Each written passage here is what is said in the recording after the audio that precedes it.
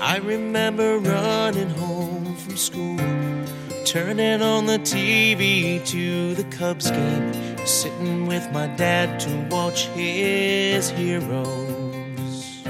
Welcome to the World Series Dreaming Chicago Cubs Dreamcast. Not affiliated with the actual Chicago Cubs, but just a bunch of guys who love the local nine and enjoy talking baseball and, of course, the 2016 World Series champion Cubs. Hello, this is Ken. I'm also known as Rice Cube on Twitter, and I'm one of the showrunners on World Series Dreaming. With me today is one of our old podcast guests. This is Steve-O. How are you doing, Steve-O? Steve-O, doing just fine. Rice Cube, what's happening? All right, and it's been a very long time since we've talked because once upon a time, Mauricio, our mutual friend, used to run this thing, and then he left and became like Baseball Prospectus and big time, and now he's a scout for the Cardinals, so he obviously can't do this, so I decided, you know what? I gotta have this little hobby, and here I am again reviving the Dreamcast that he started. And thanks for hanging out with us tonight. Oh, as always, it's a pleasure. I ever since I got to know you and Mauricio and everybody back then, I continue to enjoy your website and the stuff you guys do on Twitter, especially. Even after all this time, I still kind of like your thing the best. It's not too heavy, not too intense, and it's definitely not too light. And I find myself clicking on your stuff very often. It's always good to support you, help out, and spread the word, and chat with you guys once in a while too. So it's always very thankful and very honored to be able to spend some time with you now and then. Cool. Are you still doing that box score thing? Because the one thing I just remember you most for is your specialized baseball scorecard. Yeah. I still score games voraciously. In fact, look at the numbers here. I don't score every game that I watch like I did years ago, but like this year I've watched about 200 games and I've scored about 80 of them. So I don't update the website, or I'm sorry, the blogger.com website as often as I used to, because I started drifting away from the whole content, and I wanted to turn it into a more like a resource, right? Because back when I first started really getting into this, there were a couple of sites, like the Baseball Scorecard is one of them, that had a lot of great score sheet templates and tips and stuff like that. And after I talked to a couple of guys after I'd started my blog for a couple of years, they kind of made the suggestion that I kind of stick to that route. So I started to cut back on the quote analysis, unquote, and the game recaps as much as I just started to focus on scorekeeping stuff. And I did a little series where, in my opinion, the craziest, most revolutionary, for lack of a better term of it, was developing my score sheet with the pitch counts, and not only tracking the pitches, but the order in which they are, using a combination of numbers and symbology. And that actually caught on pretty well. A lot of people I know and talk to still use it, and the system works really good. But I haven't really expanded anything beyond that. I still put up custom score sheets once in a while. Like this year, for the first time, I did a special postseason score sheet and then a World Series score sheet, which is really nothing more than my basic score sheet with the logo on it, right? Yeah, you got to do that, right? Yeah, merchandising. Nothing crazy, but it's just kind of fun, because most people like me who keep score fanatically like that kind of stuff. It's like, oh, yeah, here's all the games I scored in the postseason. Even though you're writing stuff over it, it's kind of nice to say, oh, look, yeah, I know what this is, and as if I needed a reminder. But other than that, it's really, I really don't do a lot with it. It's still out there. I still offer and suggest the score sheets for downloads for anyone who needs to. But I haven't been updating a lot because I really haven't had any time to spend on generating any new content. Because beyond the basics and the advanced stuff that I've already done, there really isn't anything new to put up there. So I just leave it open and I maintain it as just a repository for the information that I just mentioned, the custom score sheets, the tips and things like that. So yeah. Work and family's been kind of taking a priority. I have 2 kids in college now, so I really need to watch what I do with my free time. Makes sense, because I guess with our new political climates and tax law and stuff, you might have to watch where that money's going. If I could watch where that money's going and see it, I'd be a millionaire just on being able to tell you exactly where it's going. I don't think anybody knows anything about it. We can only speculate, Right. But, like people keep telling me to stick to sports, which I will, because I just wanted to let you know that your scorecard's been useful. Like every now and then, the people who I play softball with forget their scorebook, and I just whip out a little sheet and say, hey, this is from Steve-O, and then we can use that for a scorecard. And I've been coaching baseball for a couple of schools that I teach at for the past few years, and, every now and then I use their scorecard. But I've found this so the head coach at the last school that I worked at, he apparently uses this app called Game Changer, and it's really cool. It's like game day in your fingertips, except you're the scorekeeper. So, you can advance the runners, you can do play-by-play, you can say, this ball was an E5, this ball was a 3-6-1, etc. And it's actually really, really cool, and you can record caught stealings and stuff. So it kind of reminded me of your score sheet a little bit, because there's spaces in there for that. And whenever I score, I do it the way you had talked about on your website since, all those years ago. So, it was like right after we had talked to you, Mo and I, that I started using your score sheet. So I just wanted to say how much I appreciated that, because it's actually a really cool resource. Well, that's cool. Yeah, thanks. I like to hear that, especially you mentioned Game Changer, and I played around with it a little bit, and I guess there is no final frontier. One of these days, I would really like to hook up with somebody who does app development and try to do an app. A Game Changer is pretty loaded. I understand, especially how you can actually take the score sheet information and actually produce a game recap and stuff like that with it. That blows my mind. A lot of 12U, 18U teams use it for that specifically, which is kind of crazy, but that's technology.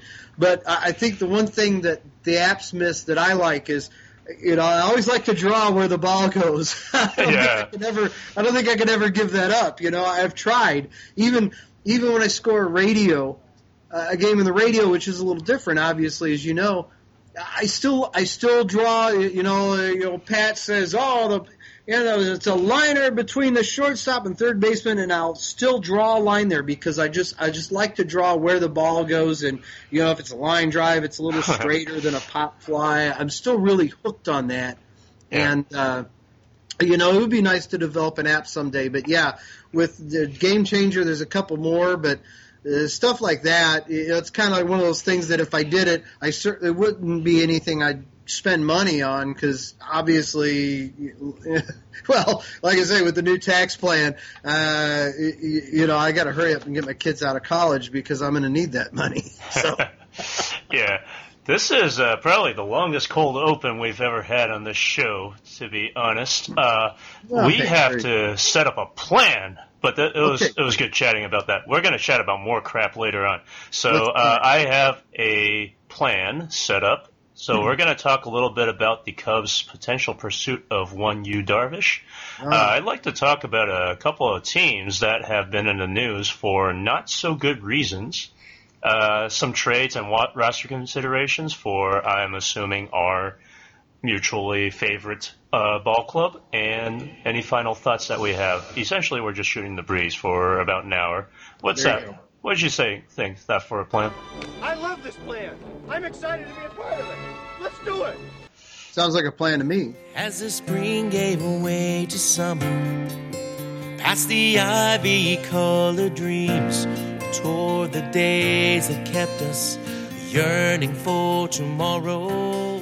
All right. So, you Darvish, man, they actually got to meet with him for 3.5 hours the other day. Yeah. You Darvish, he got to meet the 2016 World Champion Chicago Cubs, and that seemed to go well. And then right after that, he met with the 2017 champions World Houston Astros. Kind of interesting, of course. Obviously, you Darvish is a winner. He likes to go with the winner. I don't want to say his tenure in Texas was terrible, but it certainly, as with a lot of Japanese talent, there's always there should be, well, and it doesn't matter if they're Japanese or Dominican or from Wisconsin. There always should be a level of past performance that doesn't necessarily predict future performance. And I think especially with the international prospects, that I think everyone forgets it. Everyone still thinks we're in the days of the Daisuke Matsuzaka and Keiagawa, that, we're going to plug these guys in and we're going to win a World Series. And we know that just isn't true. That being said, with you Darvish, I think he's a lot more successful as a pitcher and as part of the team with the Rangers than I think any of the other two guys I mentioned for sure. I mean, it doesn't. I'm not a Rangers fan. I don't know very many of them, but I don't think anyone with the Rangers or even with the Dodgers, for that matter, would ever say, "You Darvish wasn't as good as we thought he should be." No. Now. Yeah, he was splendid for the Dodgers in the playoffs. Like I forgot if it was his first playoff appearance or not, but he was pretty darn good. And then the World Series happened, and I guess he tipped a few pitches, and the rest is history now. Everybody's just like, yo, you Darvish is terrible. Look what he did in the World Series. And you're like, bro, did you see what he did to the Cubs? Yeah, well, and it's not fair because, you don't hear people talk about Clayton Kershaw in the same sentence. Mm-hmm. Clayton Kershaw, who is, I'm never going to argue with anyone about whether he's a good pitcher or not because he's a great pitcher. But, the postseason, especially now, it's a whole different ballgame. I mean, you don't have 10 sets of eyes looking at you. You've got 100 sets of eyes, and every move counts. I mean, if Dusty Baker is going to hell for anything, it's going to be for how he's handled pitching decisions in the postseason. Now, I don't think Dave Roberts is going to hell, but, in Yu Darvish's defense, it's like once the cat's out of the bag, Dave Roberts played the whole season notoriously for pulling guys when the time was right. Mm-hmm. Why he decided to change this approach during at least two memorable, critical moments in particularly in the World Series is beyond me, but it's his thing. He can do what he wants. I just think that the scrutiny and the level of detail that everyone is applying to what's happening on the field during these games is really and I don't want to go to the technology, the sabermetric side, but even that notwithstanding, the amount of attention that's being paid to every move that's being made, every batter, every outfielder, every pitcher, every move, every substitution, it's all just so microscopically watched that Yu Darvish was probably doing the same thing in the postseason that he was doing there in the regular season with his pitches, but it was a little bit easier to notice, and it's one of those things where, one mistake can mean the end of it, and I don't think that Yu Darvish is that bad. I just think that had a whole season of data and a lot of postseason of data to look at and behaviors, and he got found out. And that's really more Dave Roberts' fault, I think, for not realizing that there was trouble. Dusty didn't realize there was trouble with Mark Pryor. He didn't realize there was trouble with Matt Latos. I mean, yeah, it was as plain as the nose on anyone's face that Latos was having a problem. I think, what was that back in, was it 13 or whatever? It was either 2010 or 2012. Yeah. Those were the last two times the Reds made the playoffs, if I remember correctly. Yeah, and it was the 2012, I think, that sealed the deal with him in the city of Cincinnati, which I'm pretty close to. A lot of Reds fans, it's just, the managers have got to realize that their guys aren't bulletproof, and for whatever reason, I think that Yu Darvish and Clayton Kershaw are both in the same boat. They have flaws. They're worn out. They're practically out of gas by this time of the year.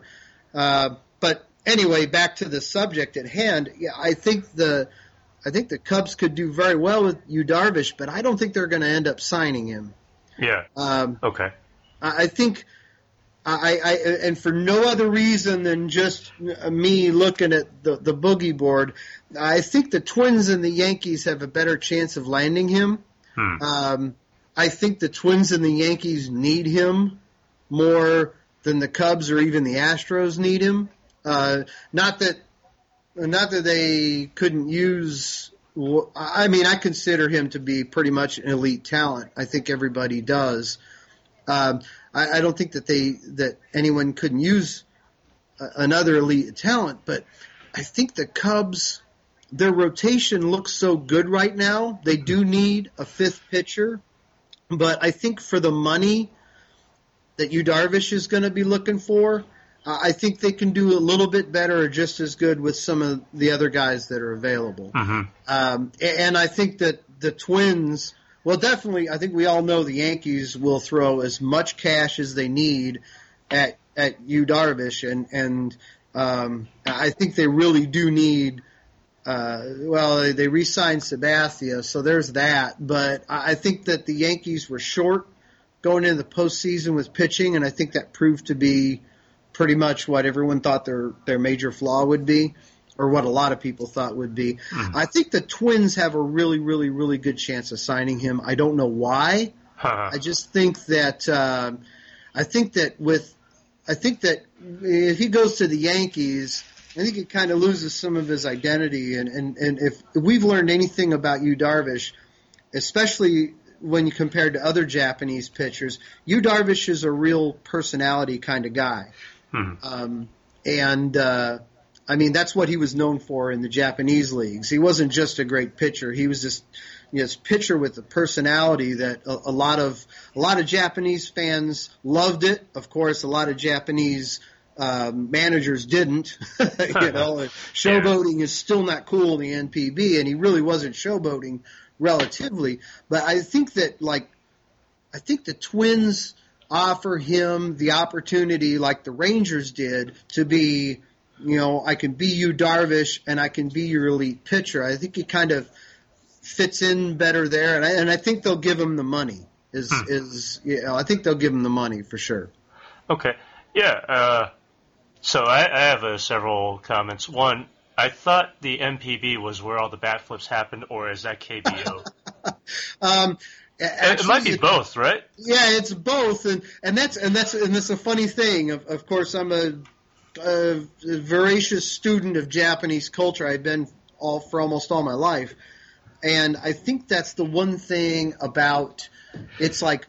Just like here, we have these goofy unwritten rules. It's like in Japan, it's like if you smile, if you're a baseball player and you smile, it pisses them off. But go ahead and flip your bat. That's okay. Yeah, because I remember Fukudome used to do a crazy bat flip every time he actually did something good. So every time it was like a cartwheel. He was kind of one of the first guys to come over here that had that really crisp, almost choreographed looking bat flip. You're like, did he do that on purpose? And we had no idea what we were looking at the time. But now several years later, we're like, oh yeah, he had the bat flip thing down, Yeah. Yeah, and the other comment I guess I have, I agree with the Twins. Apparently, they're one of the leaders, and Yeah. with the Yankees, though, like they just did several salary dumps, even after picking up Giancarlo Stanton's contract, and I think they really want to get under that luxury tax because of the Bryce Harper thing coming up, and also other free agents. So it'll almost be counterintuitive for them to do like so much salary dumping and then re-sign Darvish. Whereas if you look at the Cubs, they are like $30 or $40 million below the 197 million mark, which triggers a tax. And I think they want to stay under that, but they can still sign Yu Darvish. They can sign their backup catcher. They can sign another reliever. They can sign an outfielder if they wanted to, and they could still fit happily under that tax. So that's why I feel like they're in a pretty good position, because if, like, let's say we look at the rotation, right? So I did a roster blog a couple of days ago. I know, if nothing else, John Lester is probably number one, Kyle Hendricks is number two, Jose Quintana is number three, and then Tyler Chatwood, depending on who gets signed, is either number four or number five. You could slot Mike Montgomery in there, who wants to start, but, you know, that's not ideal. I don't think anyone wants him to start. He's good. Yeah, one guy blows his knee, you know, or something. We have Montgomery for 4 or 5 starts would be fantastic. But his spark is really in his relief role and in his ability to fit in the rotation if there's a problem. Yeah. And I feel like if the Cubs decide this is their guy, they have a pretty good chance, because they've done that for like a few big name free agents. They wanted Ben Zobrist, so hi, here you are. You know, they wanted Jason Hayward. Like, whether you believe that was a good signing or not, I thought it was great at the time, and I still believe that, even if he sucked for the past couple of years. That's fine, but this is a destination that people want to go to, so I don't know.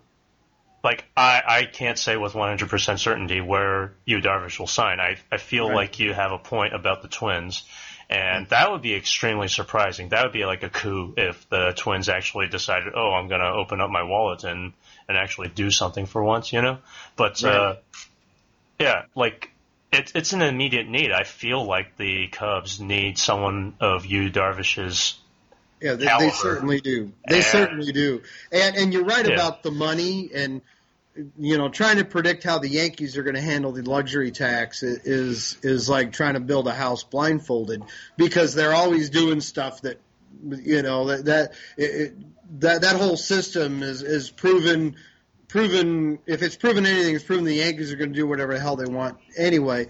I don't know, and I'm sure Yu Darvish would love to play for the Cubs, and the Cubs have the bandwidth, but what if the Cubs could sign a guy like Jeff Locke, Wade Miley, even Chris Tillman, or, you know, Alex Cobb is the name that keeps going around, and I think that Alex Cobb is, my point being, they could sign any of those guys and still pursue a free agent outfielder, but then you think about it, you're like, do they really need somebody else? I think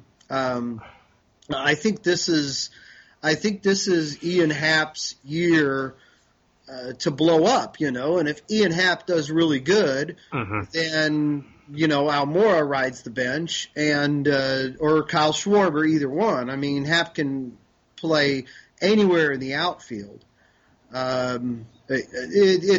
It's kind of like, to your point, you look at the pitching, and they really, really need to spend the money on a starting pitcher. But if a backup catcher and Jeff Locke is what they can do with it, it might be better off for them than to just focus on Yu Darvish.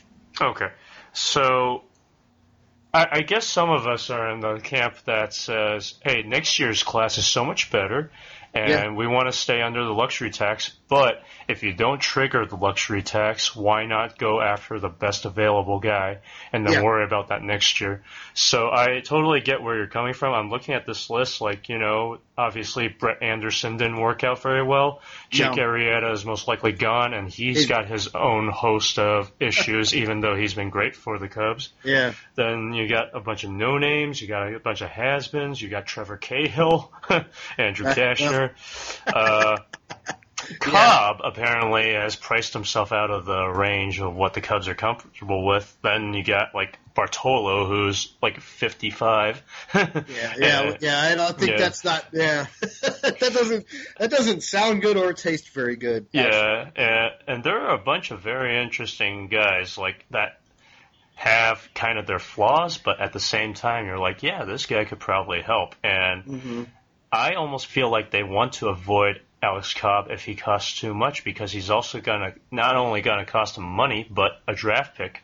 And Yu Darvish doesn't cost that because he was traded mid-season. So, there's also other buy lows. Like I talked about Tim Lincecum, who's all buff now, and apparently wants to make a comeback. Travis Wood just got released. You obviously don't want him starting because we saw how that went after his one All-Star season. But, it's not looking good. So unless they do sign Yu Darvish, I almost want them to just let Mike Montgomery do it. Right. Yep. That's true. It'll be interesting to see what happens because, I think the unique thing about the Yu Darvish situation is this is your free agent who, he really has a lot more of an interest in where he goes than you typically see with pitcher free agents, I think. So it's ultimately going to be, where he feels comfortable. I think obviously, of course, he's got the money in mind, but his personality is a big part of it, and I think he's kind of guy like I can pitch anywhere and get the money. It's where am I going to be the man? And we'll see. Yeah. I also feel like if you're getting to a certain age, you also want to play for a winner. And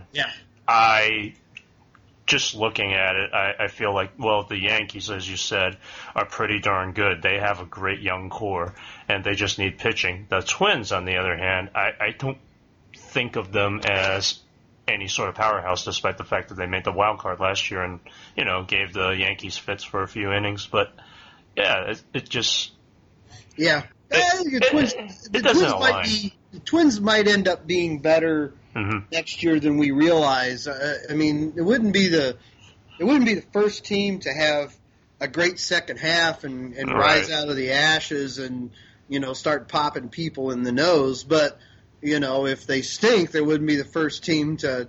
They themselves did it. What was it in 2009? Yeah. They got close, and then after that, they sunk like a 10-ton heavy something. It was kind of crazy. Yeah. Could it be a hero's moment? Could they somehow find a way? Will they rid us of these ghosts of shame? Let's switch gears and talk about some teams that are having a rough time. So, the Mets have been in the news. They got roasted by one of their beat reporters for basically being cheap because their owners got caught in a Ponzi scheme and now are completely broke. And then they just re-signed. They actually extended not too long ago Sandy Alderson, who is their I guess their baseball operations person, their GM, in so many words. And just they're only a couple of years removed from a World Series appearance, and now they don't seem to want to spend money at all. All their pitchers are breaking. Their position players aren't all that good. David Wright is perpetually injured. It's not a good team, and I'm sure Mets fans have got to be frustrated about the fact that their owners are caught in some kind of debt scenario, and that their GM basically can't do anything because he has no money. Well, and the Ponzi scheme thing, we knew about that like 5 or 6 years ago, I think. So that strikes me odd that that's part of what's coming back, because I think for the last 5 years we've been wondering how are they doing so good if their front office is in such bad shape? I mean, because I think I can't tell you how many years. Well, as Cubs fans, I'm speaking. Well, look at a few teams I've liked. The Cubs and the Padres come to mind. Mm-hmm. The Padres have always, especially the last 10 years or so, they've always had this motion of a very forward-thinking and very good front offices. Not to use the Moneyball cliche, but they've always done very good watching the bottom line and have had a real decent leadership core, but just it has never happened on the field. The Cubs were like that for several years. I mean, I don't want to. A lot of folks are too quick to put down guys like Crane Kenny, who really and even Jim Hendry, right? Mm-hmm. Really had what was on the field was yakety sax, but really in the office there was still a real good thing going on. And the Mets, by comparison, it seems like they can't do anything right. And for a few years there, even though that was happening, they were still doing very well. Right. I don't think even as long ago as 2008 or 2009, anyone was writing the Mets off for any reason. Now they're starting to turn into, from the ownership standpoint, well, this is a Loria level fiasco, and something snapped there.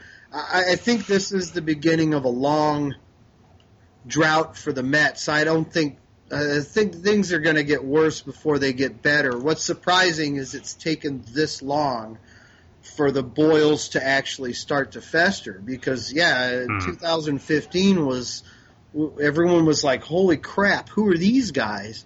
And it's that whole cycle all over again. It's just everyone's looking at the off season, waiting. The Mets fans they're waiting for the front office to do something, and for the revelation that they're broke to come out. I guess in a New York market is a horrible thing. Other teams have been broke and have been able to do something about it, and maybe Sandy Alderson knows something we don't about his plan and how it's going to work. But with this team, with this lineup, the lineup they have now playing in San Diego, they'd win 80 games. But the fact that they're in New York and playing in that side of the country and up against that kind of talent for most of the year, it's not it's just not good news for them. Right. Obviously, are we looking at the team being sold in a few years? Are they going to be forced to sell it? I mean, it's hard to say. I thought 5 years ago they should have there sold. would be an ownership change, but they haven't had to do that. So yeah, I guess if you look at the Phillies, like, they have a pretty interesting farm system that's starting to bear fruit. So I feel like they'd probably be even behind the Phillies, and of course the Nationals in their last year of Bryce Harperness. And is Worth still there, or did his contract run out already? Worth is. I'm not sure. Did they have one more year on him, or? That's an excellent question. Either way, he's probably not that much of a factor anymore. But they got Scherzer and Strasburg and Gio Gonzalez, not Giolito, because they traded him to the White Sox for I think Adam Eaton. Is that correct? Yeah. And then Eaton got hurt. But anyway, they still made the playoffs, and that was fun. But then you look at their division mate rival, the Marlins, and it's a circus right now. Like, you heard about what happened the other day when Derek Jeter did the downtown hall, and then this morning, I think Rob Manfred, the commissioner, was on the Dan Le Batard show, and he basically lied through his teeth and said, "Yeah, we had no idea that we're going to like cut payroll and stuff like that. And so now you're talking about multiple fan bases in the same division who are like just pissed off at their team because they're literally saying, I will not provide you a winning product, but give us money anyway. Yeah, well, and the Marlins, oh my goodness, they just keep finding new ways to just freak the hell out of all of us. It's like a Yankees Marlins matter antimatter thing that folks like us where we are and the team we mutually follow. This is, like I said the other day, this is one of the joys of this is one of the reciprocal joys of having seen the Cubs win a World Series, whether it was year before last or whether it was 10 years ago, is this used to be us. Yeah. This used to be us. The most humorous thing in that whole debacle, besides what you just pointed out, as if nobody knew that they were going to cut payroll like crazy. I mean, who would have thunk it? None of us are businessmen in that respect, but like the Marlins had never done that, right? I mean, like that's never happened in Miami.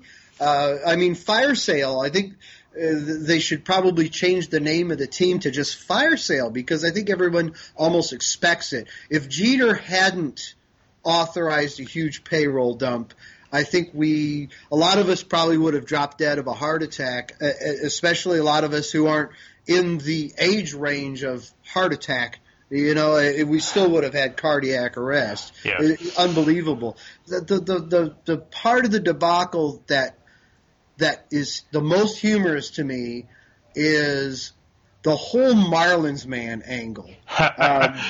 Do you know who I am? That was pretty funny, huh? I mean, this is like, well, you know what this is? This is like CubsCon 10 years ago, and Ronnie Woo Woo standing up and saying, "Do you woo woo know woo woo who I am? Woo woo," right? You know what I mean? Like, nobody else is going to understand that except for Cubs fans because Marlins man is their Ronnie Woo Woo.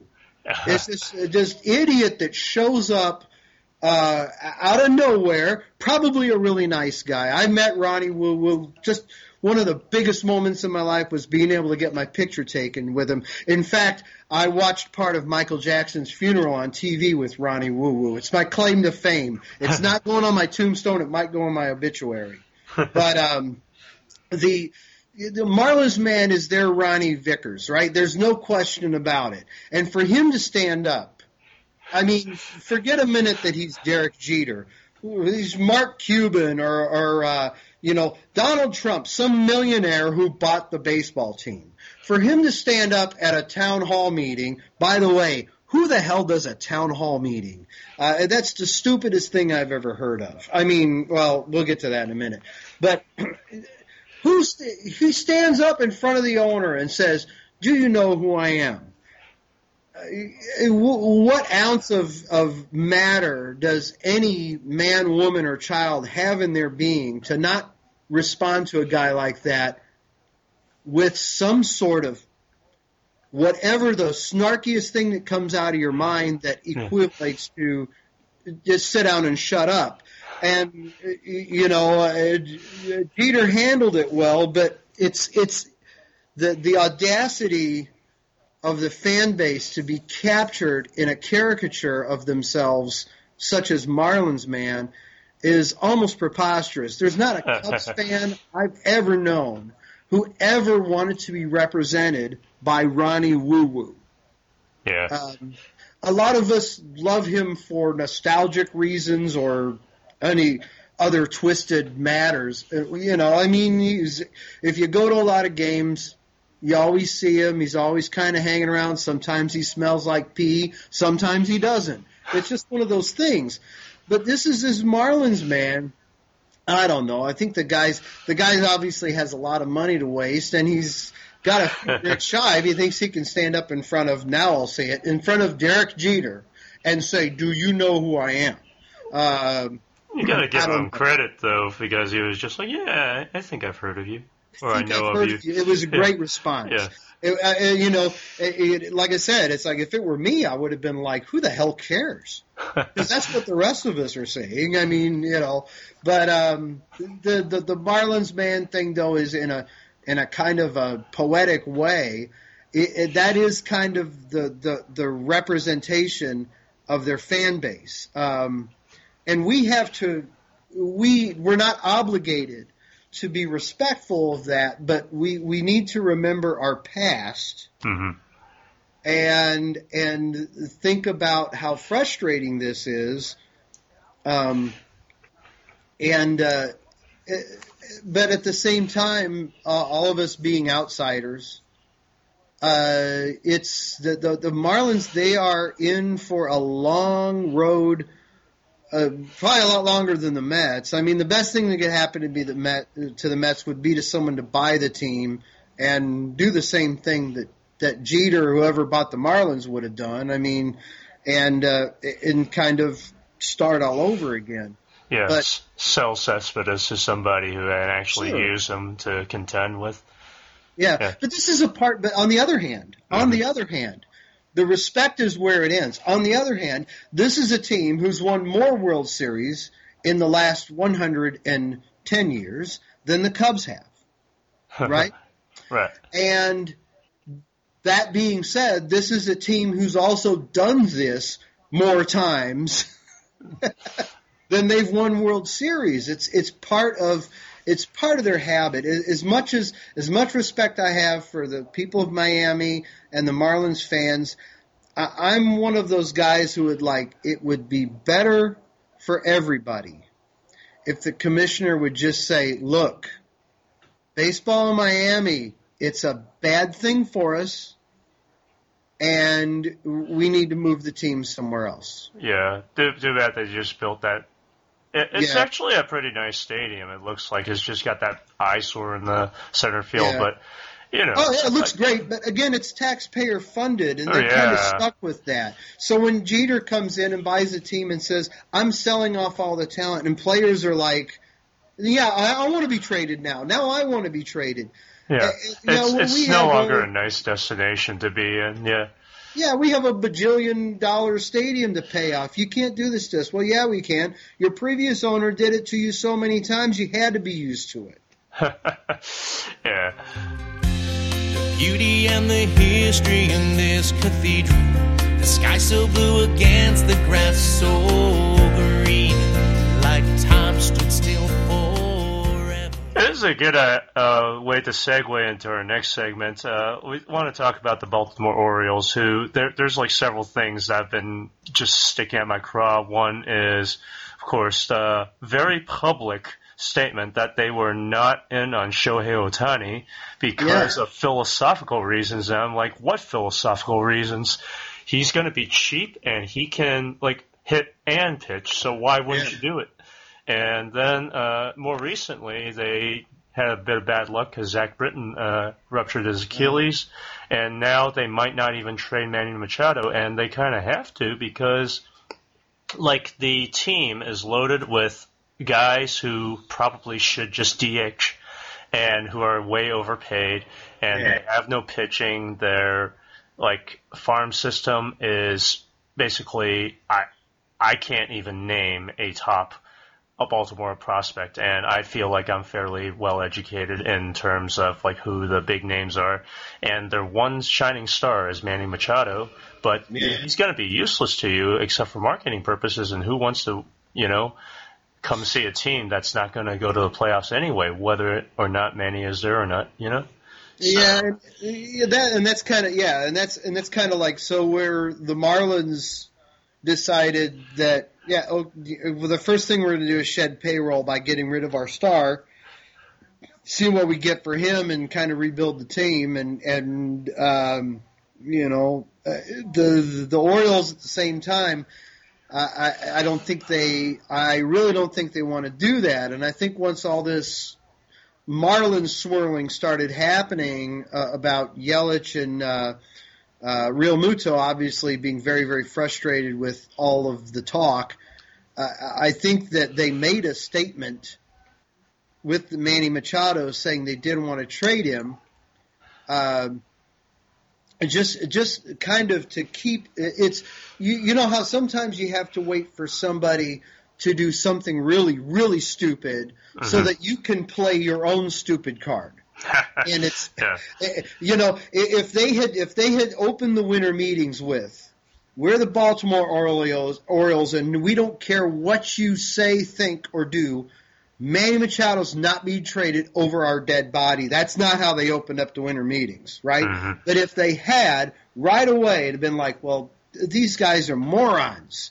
And by waiting for the Marlins controversy to rear its perennial head, they totally turned their stupid card into a pride card by saying, yep, Manny Machado is the linchpin of our roster for years to come, and we're hanging on to him. He's still a team control guy.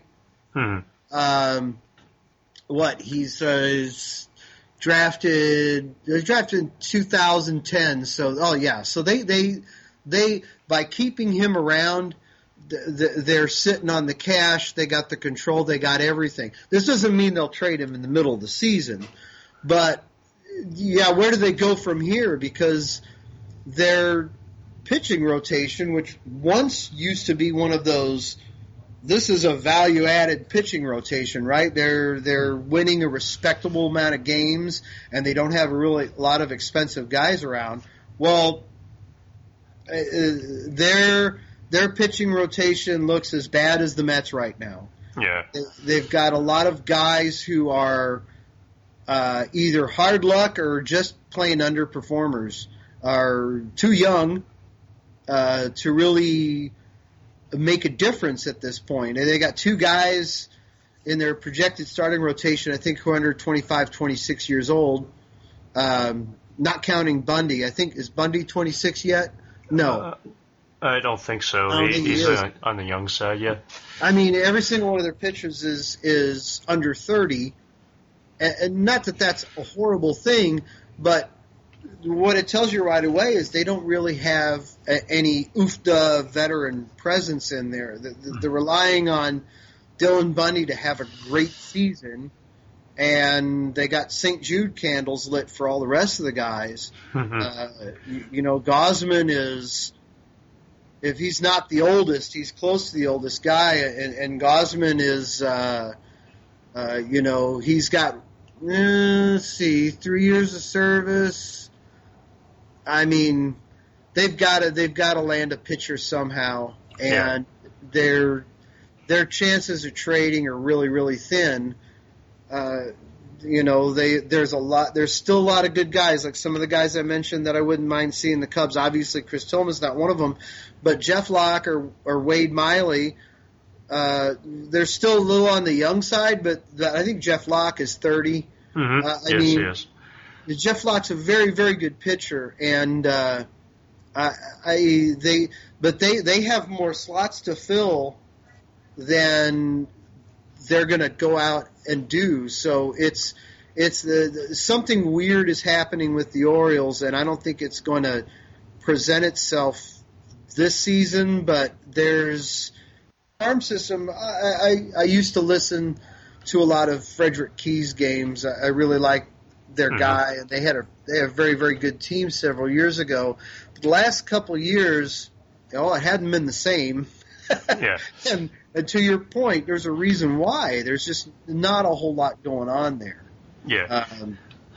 So let's try this. If we were to assume that the Cubs, like according to recent reports, are in on Manny Machado, whether or not they ultimately trade him, what do they trade for Manny Machado? Because if the Baltimore Orioles really want those pitchers, then that is taking from a cash that the Cubs don't have. They don't have that kind of pitching.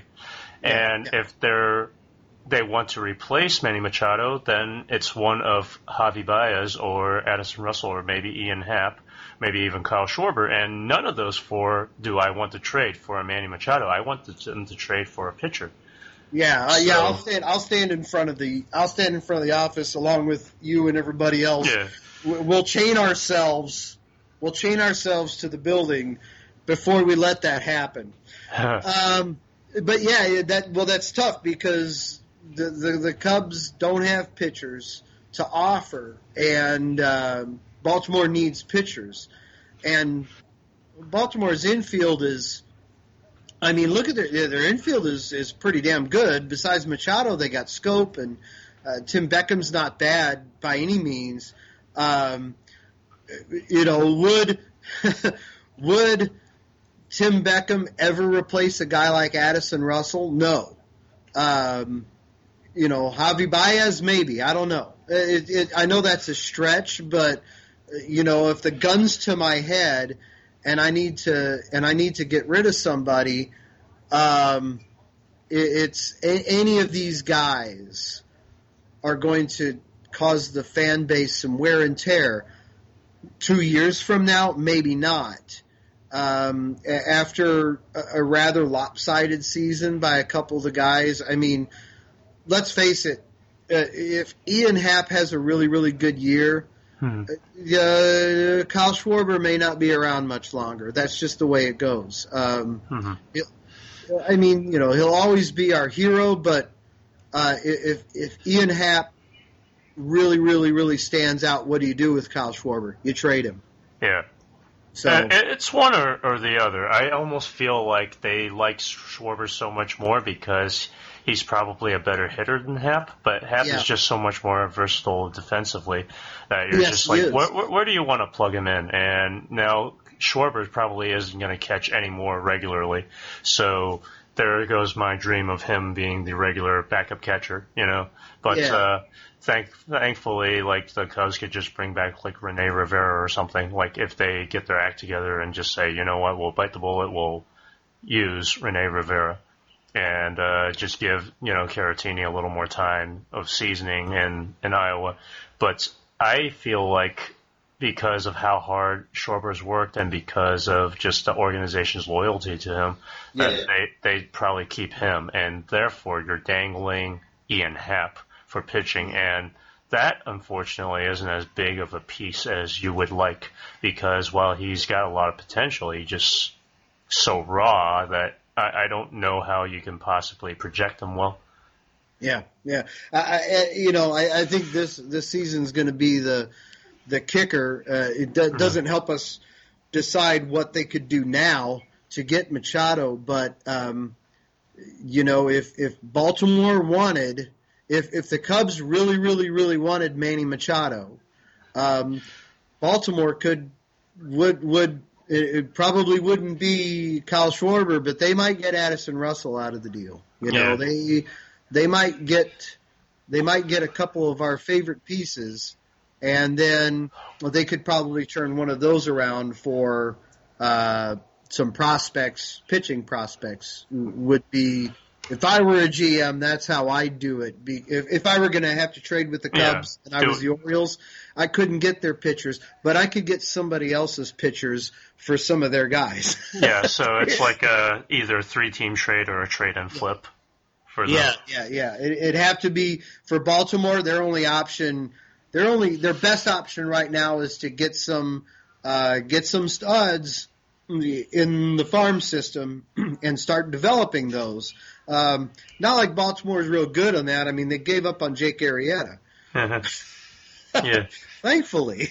Right. For us. Well, and for the Brewers or whoever signs him. I mean, they gave up on Jake Arrieta. Baltimore's had a lot of misses in their development cycle over the past few years. And Jake Arrieta is probably the most popular one. I'm sure there are more.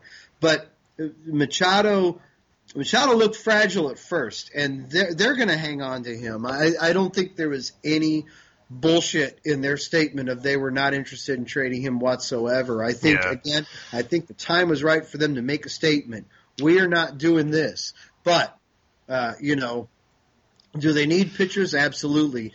And they're probably going to have to get rid of guys like Jonathan Scope and Tim Beckham. I mean, look, if Machado wants to play shortstop, okay, fine.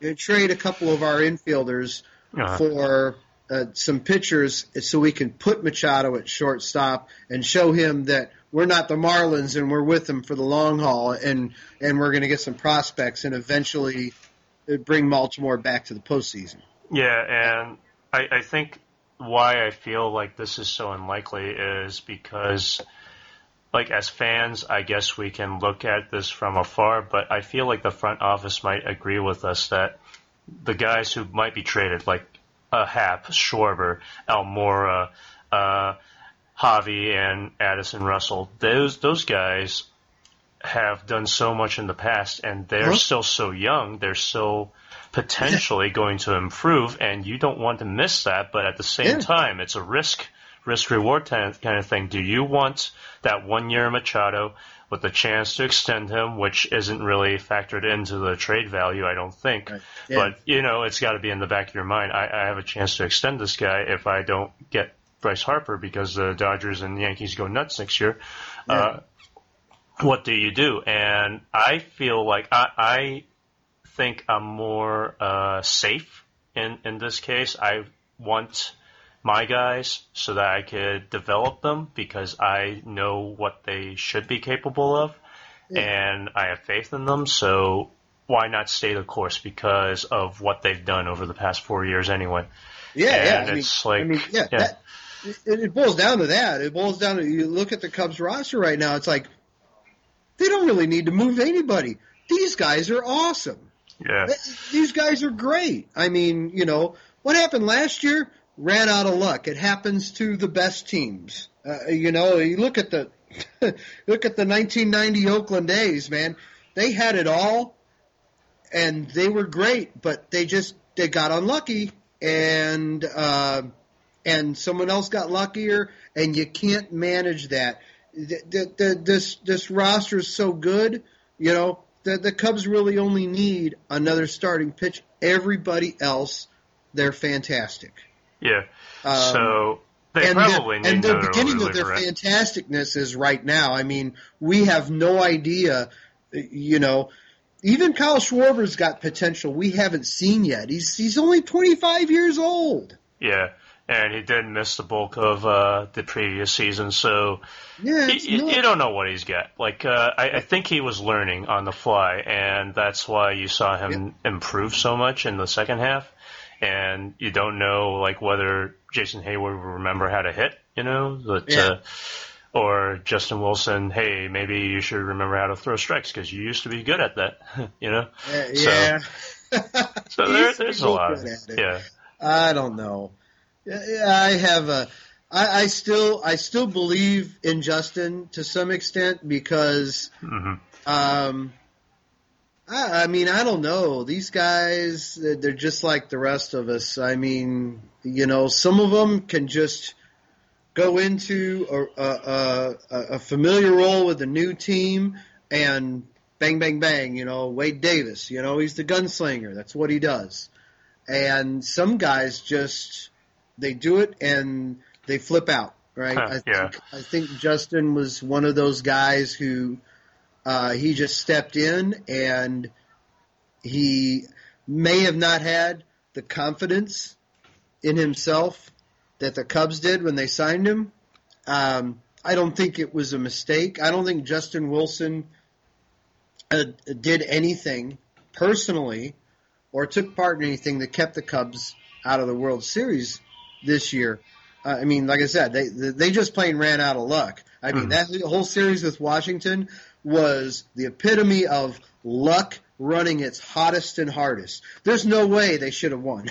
Yeah. There's no way they should have won it, but they did. And Justin, he could still be really, really, really, really awesome. I think these Cubs are just, if you let it ride and you know how awesome Rizzo and Bryant are capable of being, you know how the front three pitchers are capable of pitching, that the middle infield is good at defense and so on and so forth, that Jason Hayward at the very least will be able to catch a baseball, all that said, you're just a few switches away from being a juggernaut again. And now, as it stands, they're going to win the division. Like, it won't be easy because I think, the Cardinals got Ozuna and the Brewers are, like, doing whatever they're doing, but they were really pesky last year.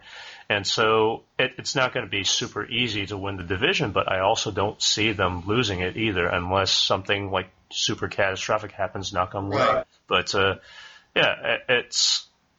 it's a good time for them to stay the course, and I like how patient and methodical they've been all off season. They're just like, we'll sign these 2 random relievers. They're not that random. They're actually kind of good. Oh, yeah. I mean, how often does that happen? You're watching a guy play for a team you can't stand in the World Series, and the thought in your mind pops up that this guy could be pitching for the Cubs next year, and then they actually go ahead and sign him, and you're like, "Ooh, yeah!" That's a good feeling, and that's the Cubs really are riding that wave where, I can't read his mind. I don't know the truth about the whole thing, but I have this picture in my mind of Brandon Morrow in the World Series pitching and just thinking, man, you know what? I might be pitching for the Cubs next year. Just as the thought had crossed his mind, I'm sure. That was great, and I really liked Steve. I'm going to screw his name up. Cishek, I don't know. I really like that too because thank God we know he's not a closer, but the bullpen this year and last year was always kind of like the Cubs wild card. It always is for a lot of teams, and I don't think you can't do enough. You can't do too much tinkering with the bullpen. That's for sure. Yeah, I think a lot of them are just generating ground balls, and that's all the more reason to keep Addison Russell and Javi Baez around because they gobble up ground balls like nobody's business. Vacuum cleaners. Yeah. It's just last season was all about endurance, and the Cubs, they really put the pedal to the metal there in September. I think you were one of the guys. Those games, those last 4 or 5 series, they all felt like playoff games. Yeah. And did they burn themselves out? I really don't think so. All teams in the postseason, they're out of gas. But man, they really poured it on. A lot of Cubs fans, not me, but a lot of the ones that are loudest on Twitter and the Facebook and the internets, a lot of them were just like this team doesn't want to win, and I think that's farthest from the truth. I think they wanted to win.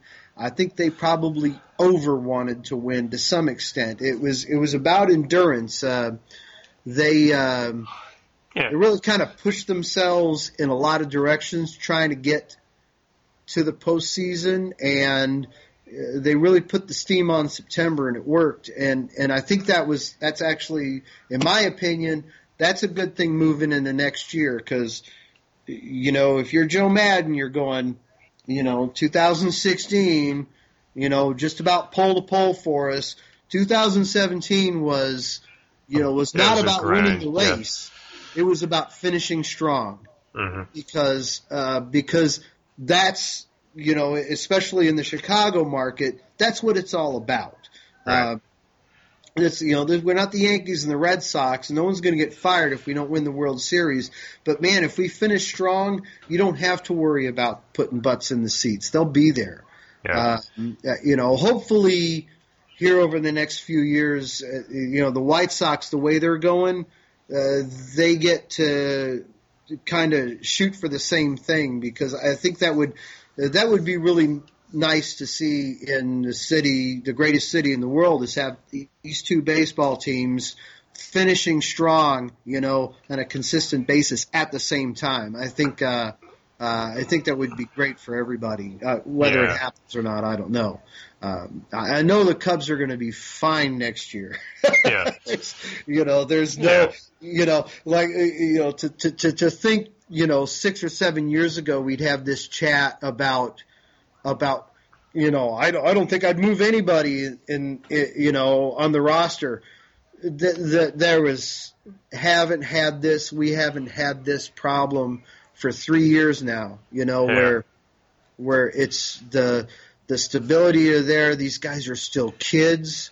I mean, this is, I hate to use the word dynasty, but it's kind of nice 3 years in a row just to look at the off-season roster and go, I really, really feel wonderful. Yeah. I mean, eventually we'll have to figure out how they're going to reset this because they'll get old and then, But we haven't gotten to that point yet, and I think that's something we can definitely appreciate. Yeah, we're a long ways off, and the old guys, the old guys on the team aren't even 30 yet. And you have one guy in a team who's a leader. That's a wonderful thing. But when you have two, you got Rizzo and you got Hayward. I mean, that's just gold. I don't know what they're paying them, but it's not enough. Yeah. Through the good times and the bad times, we stood beside you every day. Till now our dreams have gone unclaimed. So I want to thank you very much for hanging out with us tonight. It was a really good chat, and I enjoyed catching up with you again after all these years. Where can we find you? I'm on Twitter at Yoshiki89. That's YOSHIKI89. And if you're into the scorekeeping thing and you want to check out some of my score sheets and some of that weirdo business I put up there, the website is extrabasehit.blogspot.com. That's extra without an E at the front, so it's XTRABASEHIT. Gotcha. Cool. Yeah. And so I also have a page on Facebook called The Baseball Enthusiast. So if you go like that, I get to a lot of games around here in Louisville throughout the season, and I post score sheets and interesting photos and that kind of stuff on it, and as well. So cool. Yeah, let me link to that in the show notes. Of course, you can find us at WorldSeriesDreaming.com. Anno's Twitter is WSDreaming_Cubs. That's where most of our stories will be because we link it directly from Facebook when it's not broken because Facebook is idiot sometimes. Can't like that comment enough. And I am at Cubic Snarkonia. You can email us any of your thoughts, hate mail, whatever, at worldseriesdreaming@gmail.com. You can also find us on iTunes. We need some ratings, so if you could give us, even a 1-star rating, I don't care. I appreciate good feedback because, we're not making money off this. We just do this for fun, and we like to get better at it. So, thank you again for joining us, and of course, yeah. And keep doing what you're doing. You guys have been just good stuff for several years. I can't say it enough. Just really always enjoy what you're doing there. That's awesome stuff. Oh, thanks, boss. And go Cubs. There we go. Woo woo! It's more than just a game.